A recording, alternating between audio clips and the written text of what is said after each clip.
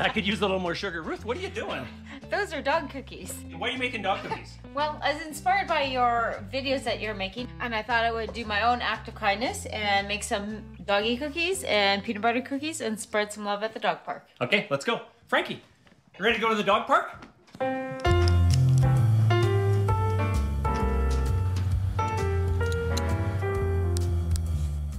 I'm just wanting to spread some love.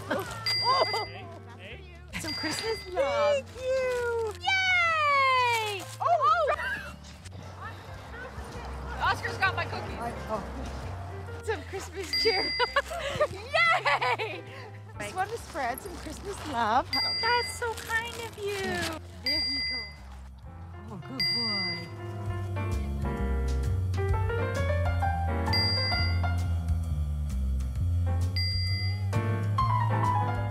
Oh, good job, Ollie. You know, it was a lot of fun interrupting people's lives this last week. I was encouraged by it, and I hope you were encouraged too. Maybe you can take a chance to spread some peace, some love, some joy, some hope. Because you never know how much a small act can make such a huge difference in someone's lives. And yours too.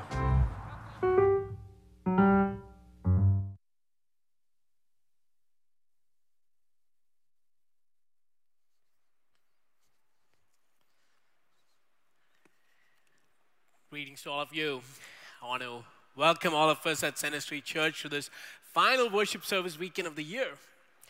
Those of you joining us online, we are excited to have you and grateful for technology that can be leveraged for God's purposes. There was talk in the media about Christmas being canceled this year. Of course, they are alluding to all the restrictions that are in place and our inability to have big celebrations. Even I've caught myself saying, it just doesn't feel like Christmas this year. Christmas is so low-key. Now, I want you to know that Christmas cannot be canceled. The word Christmas simply means celebration of Christ. And that cannot be canceled. No matter our circumstances, we celebrate that the Lord has come. And because He has come, our lives are no longer the same.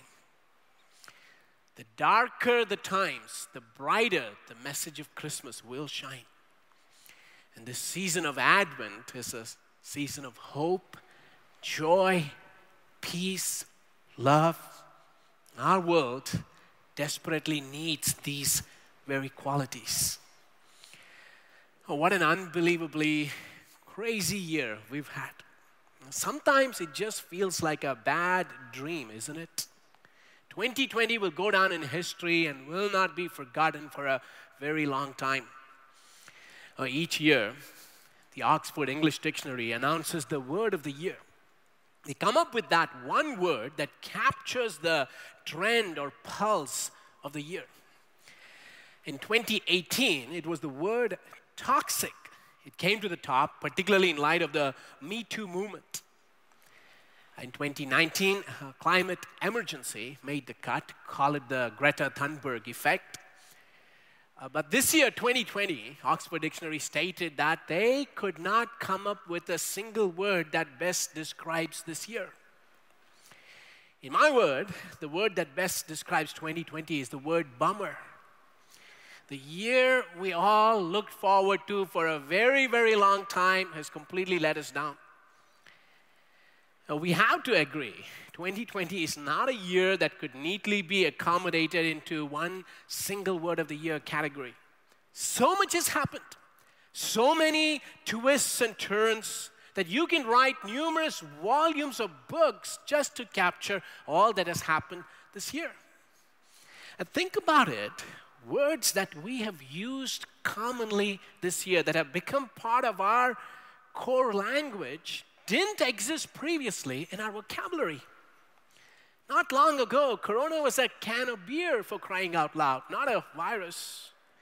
And add to it words like pandemic, social distancing, quarantine. Last year, if someone told me, can you unmute yourself? I'll be offended. What do you mean by that? But now all that is normal. What else is normal? Working from home, wearing your PJs. Be sure to try on your pants now and then just to make sure they fit. As someone wisely said, PJs will have you believe that all is well in the kingdom. We have called our Advent series this year Divine Interruptions. If we think our lives have been interrupted, 2,000 years ago, the first Christmas was an interruption of normalcy, disruption of the predictable course of events. When Jesus, the Son of God, left the glories of heaven to enter into our world, it was a divine interruption.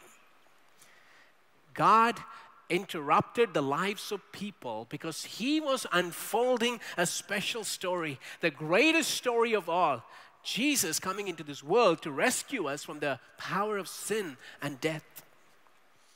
And this interruption was God's invitation to us to be part of His story, a story that will give perspective to ours. So what if the interruptions that we are seeing in our world today are also an invitation from God to align ourselves to a new script, a new story that He is writing? When Jesus interrupted the first century world through His coming, He brought gifts of hope, joy, peace, and love. And our world that has been shaken by this global pandemic desperately needs those very qualities. A hurting world needs hope. A grieving world needs joy. A divided world needs peace. An isolated world needs love. And for your information, these gifts are not available in a shopping mall or on Amazon. Only God, through Jesus, can infuse us once again with His hope, joy, peace, and love. And through this Advent series, we've been focusing on each of these attributes. And today I want to focus on the last one, God's gift of unconditional love, as He took the initiative to reach out to us. Now, the text that we're going to look at today is from 1 John chapter 1. Verses 1 to 4, and if you're physically able, I'm going to ask you to stand as we honor the reading of God's Word. 1 John chapter 1, verses 1 to 4. That which was from the beginning, which we have heard, which we have seen with our eyes, which we have looked at, and our hands have touched, this we proclaim concerning the word of life. The life appeared. We have seen it and testify to it, and we proclaim to you the eternal life which was with the Father and has appeared to us. We proclaim to you what we have seen and heard, so that you also may have fellowship with us. And our fellowship is with the Father and with His Son, Jesus Christ. We write this to make our joy complete. Would you join me in prayer? Lord, in dark times, we turn to your word. We thank you for the light that it sheds. Your word indeed is a lamp to our feet, a light to our path. Even now, Lord Jesus, we pray that you will speak to us through your inspired word. You'll cause these words to come alive in our hearts and help us to grasp your unconditional love like we have never before. Open our eyes and our hearts. May we be receptive to what you have to say to us. We pray this in the powerful name of our Lord and Savior Jesus Christ. Amen. You may be seated.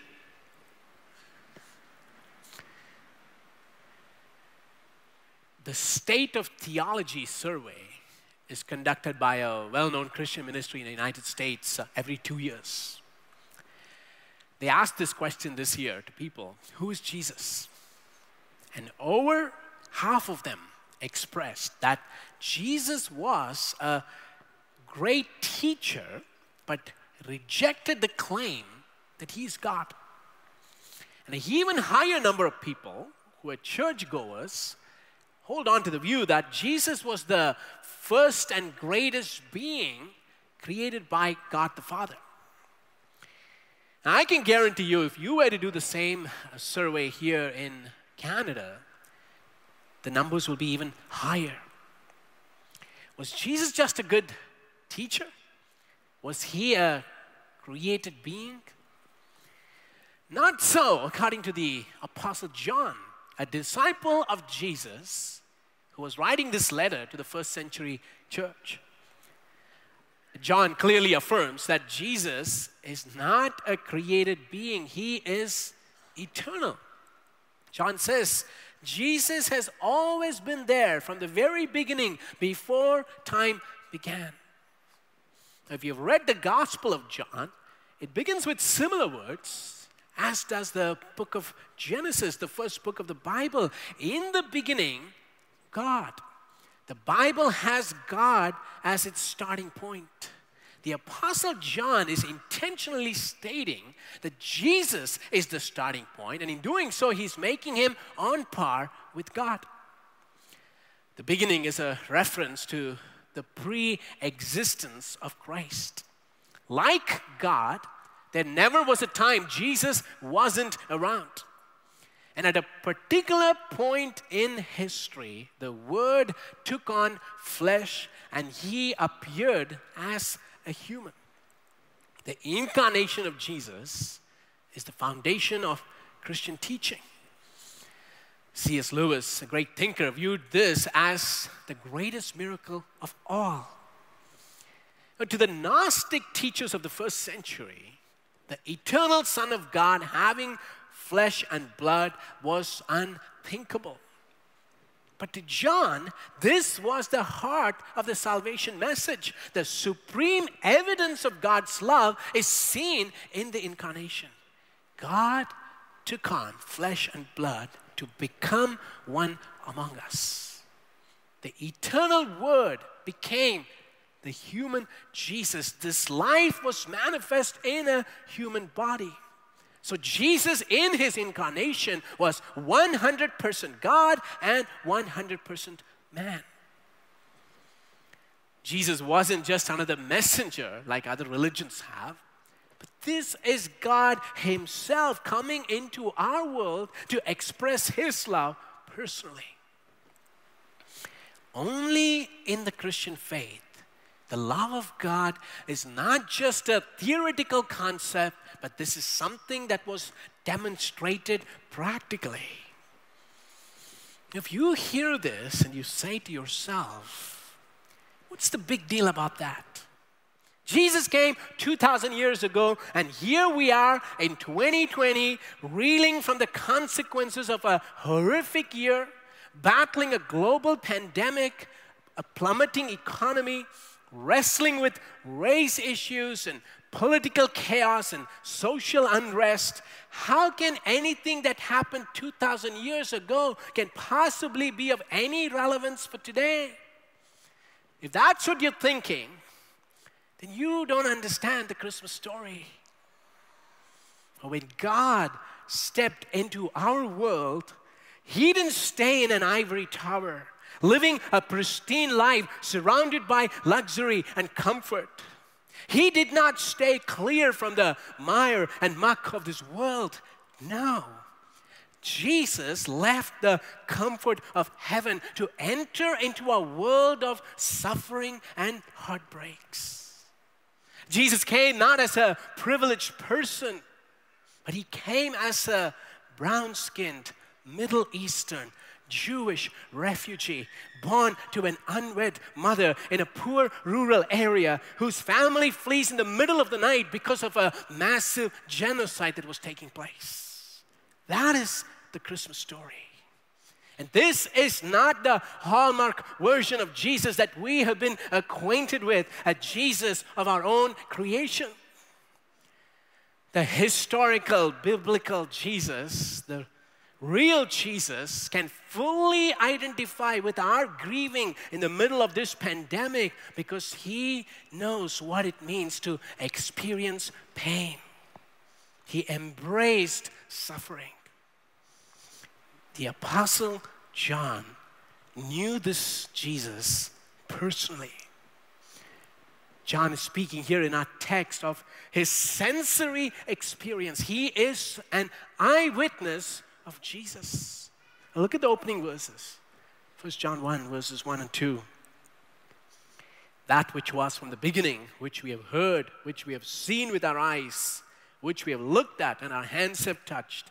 This we proclaim concerning the word of life. The life appeared, we have seen it and testified to it. And we proclaim to you the eternal life which was with the Father and has appeared to us. John the Apostle, who walked with Jesus for over 3.5 years, attests to the fact that he has heard, seen, and even touched Jesus. The claims of the Christian faith is historical. Christmas is not a fairy tale story or a legend concocted by someone, but this actually happened, and that's what makes it so credible. The coming of Jesus is rooted in history. And in our text, John uses 2 different words concerning the sense of sight. John says, we have seen with our eyes and we have looked at. That word looked at means fixing your gaze on something when you marvel at it. So John is saying here, he didn't have a momentary glimpse of Jesus like some kind of a mystical vision, but Jesus was a living reality. John could speak with confidence and with authority about Jesus' existence because he and the other apostles lived with Jesus and knew him inside out. They were eyewitnesses of his life, his ministry, his teachings, his miracles, his death, and his glorious resurrection. Now, this was so memorable that even though John was writing now 50 to 60 years after his experience with Jesus, he uses the perfect tense to convey the idea of his past experience with Jesus. We have heard, we have seen with our eyes, we have looked at, and our hands have touched. That experience was still vivid, impactful, and real, even with the passing of time. Now, what was the effect it had on the apostles? Their experience of Jesus convinced them of the authenticity of the gospel and the need to take this message to the ends of the earth. Against all odds and oppositions, they proclaimed that God has acted decisively in Christ to save the world. And this message was being handed over from one generation to another. Now, someone may wonder, it makes sense that the apostles saw Jesus, they had a personal experience, but what about us? We live generations past this historical event. Can we also be certain of Jesus' existence, or are we merely basing this on the testimony of the apostles? Now, the answer to that question can be found in what John is saying next. This is the good news of Christmas, God's personal offer of a relationship. Look at verse 3. John says, we proclaim to you what we have seen and heard, so that you also may have fellowship with us. And our fellowship is with the Father and with his Son, Jesus Christ. So John is not just bragging about his experience with Jesus, but he's saying all of us can experience the same fellowship. The word fellowship actually is not the best translation because we today use it superficially. The original Greek word koinonia means unity in the sense of a partnership. That is how we are to experience God, and that is our experience with others who are our fellow believers.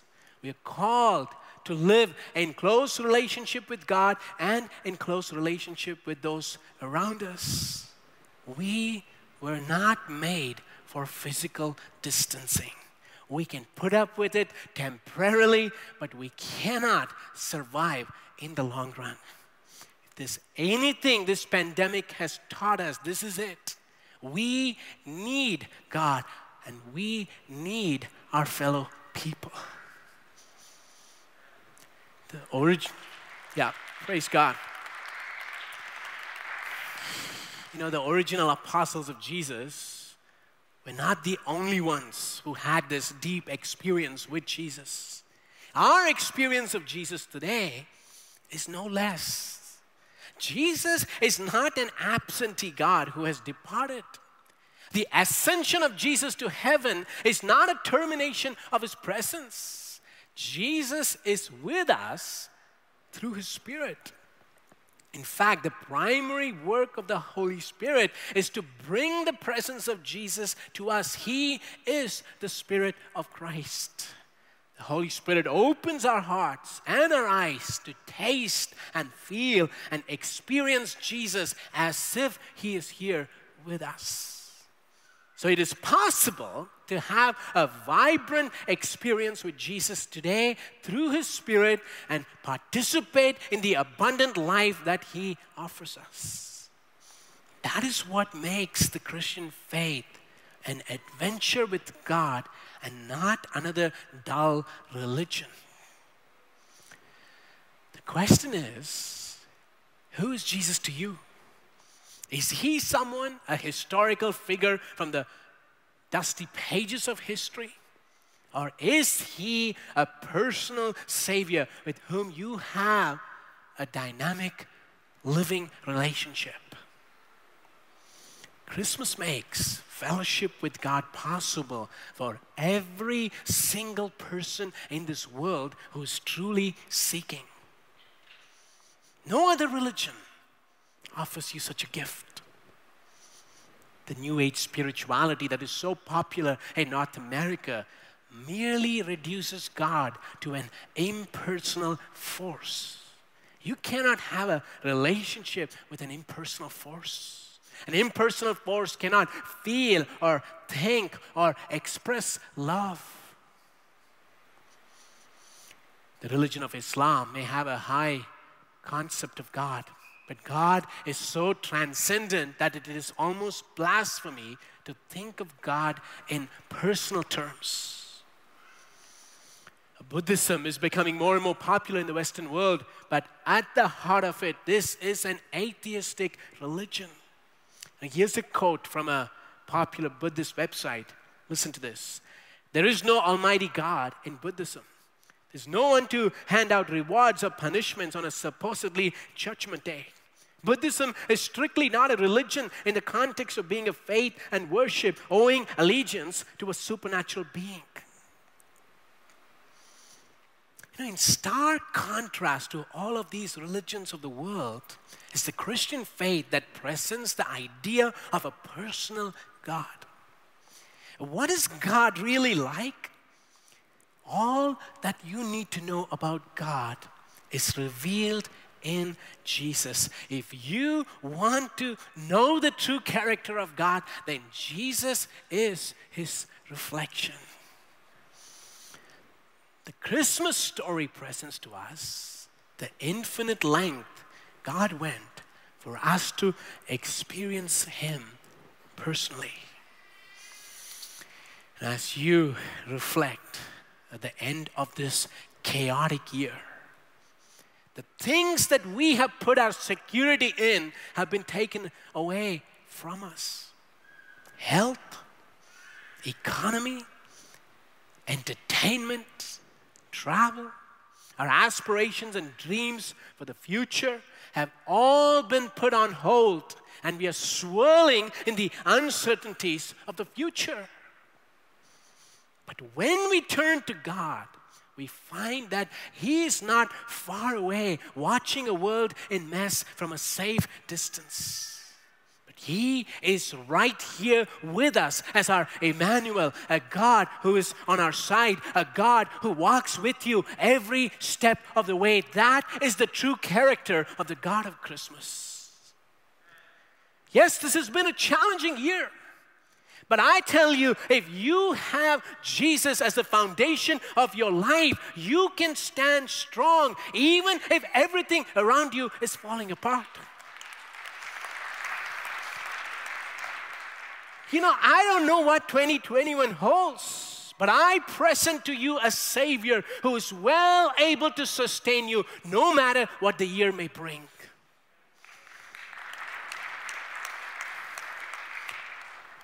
A word that is repeated in our text here is the word life. Call it Apostle John's favorite word. And when the Bible talks about eternal life, it's not just talking about never-ending life, something that is just ongoing. If you have a miserable life, the last thing you want is for it to go on and on. When the Bible speaks of eternal life, it is speaking of a quality of life that Jesus offers us, and it starts now in the present. When you know the love of God, that you are valued and cherished, then you're filled with meaning and purpose. Jesus is no longer a distant figure, but you experience him daily. You hear his voice as you read the Bible. You see him in your life because he's at work, and his presence becomes tangible as you learn to worship. Now, that kind of life is primarily about quality.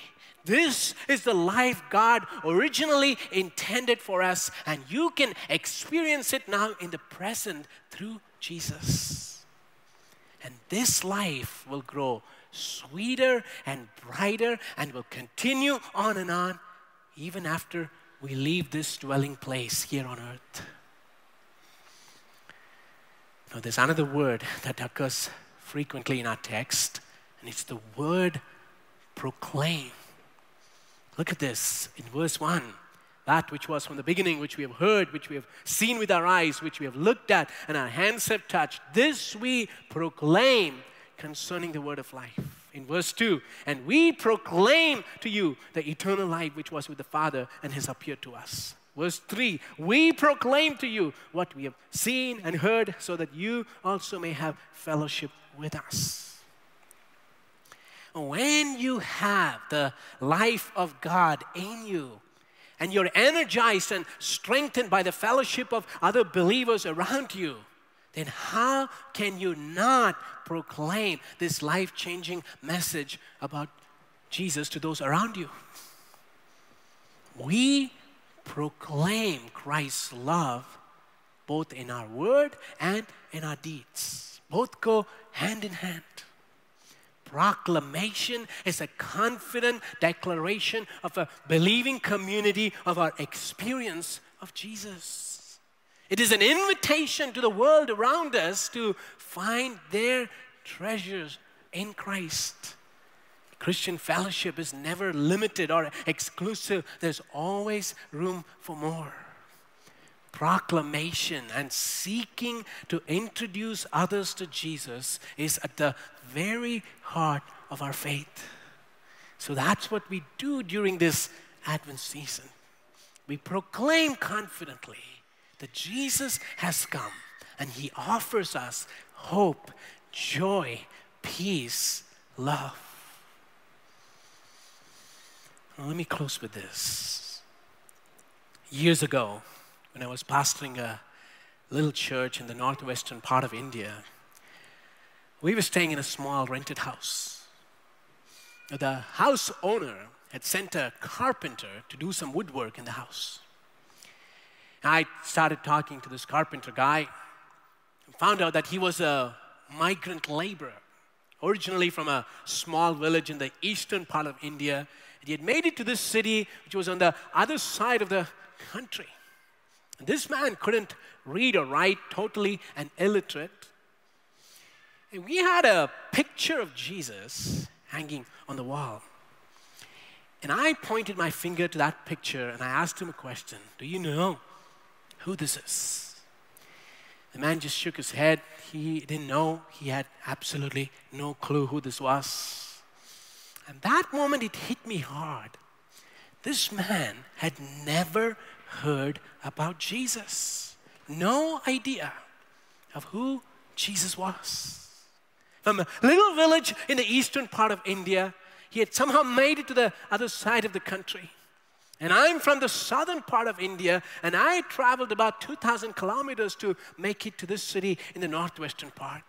And we had rented several houses because we were asked to leave and people found out that we were Christians. And here we were in this particular house. And the house owner would hire this man to do this job. And that afternoon, I happened to be home that we could actually have this face-to-face conversation. Now think about it. Do you know how much coordination it takes to make something like this happen? How many sets of combinations need to fall in place for this moment to actually materialize? God, who's the master of the entire universe, orchestrated this opportunity for us to meet that day, so that this illiterate man who has never heard about Jesus can hear that salvation is available only by placing your faith in Jesus Christ. That sums Christmas to me. That sums Christmas to me. God cares for the least and the broken, and He reaches out to them in His love. Christmas is about a God who keeps bridging the gap. Even though there was a wide chasm between us and God, and our deliberate choices have taken us far from Him, God willingly entered into our world. It was not our initiative, it was His. And the Bible tells us in Romans chapter 5, verse 8, but God demonstrates His own love for us in this, while we were still sinners, Christ died for us. The reason God sent Jesus was not that we deserved it, but because He is full of love. And when you feel uncertain about God's love, if you ever wonder, can God ever love me after all that I have done? Here's the answer. While you were still a sinner, Jesus demonstrated His highest love for you. He didn't wait for you to clean up. He didn't say, I'll love you when you get your act together. When you were knee deep in sin, when your heart was far from God, and when you had no interest in spiritual things, and you're bent on going your own way, Jesus loved you and He died for you. The distance and the chasm that between us and God was wide, but the cross of Christ has bridged the gap. And the God of Christmas doesn't stop there. Not only has He made the way for us to have a personal relationship with Him, but He's actively giving us opportunities by interrupting our lives. He doesn't leave us to go our own path, but He comes seeking for us. Unlike the man that I met in India who had never heard about Jesus, I doubt anyone at the sound of my voice today would fall in this category. But let me ask you, you think you know about Jesus, but do you really know Him? Do you know Him like the Apostle John? Could you testify that you have heard Jesus' voice? That you have encountered His presence? That you have seen Him and you cannot take your eyes off Him because Jesus is so glorious to you? Are you overflowing with His love and you cannot wait to share this news with others? Friend, if that is not true of you, perhaps you have not experienced Jesus the way you should. As we come to the end of a year and enter into a new year, this is a good time to prioritize your walk with God and say, Lord, this coming year, I want to know You more. I want You to be the rock solid foundation of my life. I'm going going to ask you to stand as we are coming to an end. The worship team is going to lead us in a powerful song. I want you to just close your eyes for a moment. The question that is dominant in the minds of so many people is, what is 2021 going to be like? So many are obsessed with that.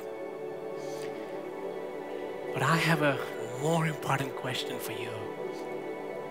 What are you building your life on? What is the foundation of your life? If 2021 were to be another challenging year, do you have a foundation that can carry you through? That'll keep you stable and strong and not be moved by the circumstances surrounding you? This is a time for you to honestly evaluate and ask God to help you to fall once again in love with Jesus and say, Jesus, no matter what the year may bring, I want you to be that firm, unshakable foundation of my life.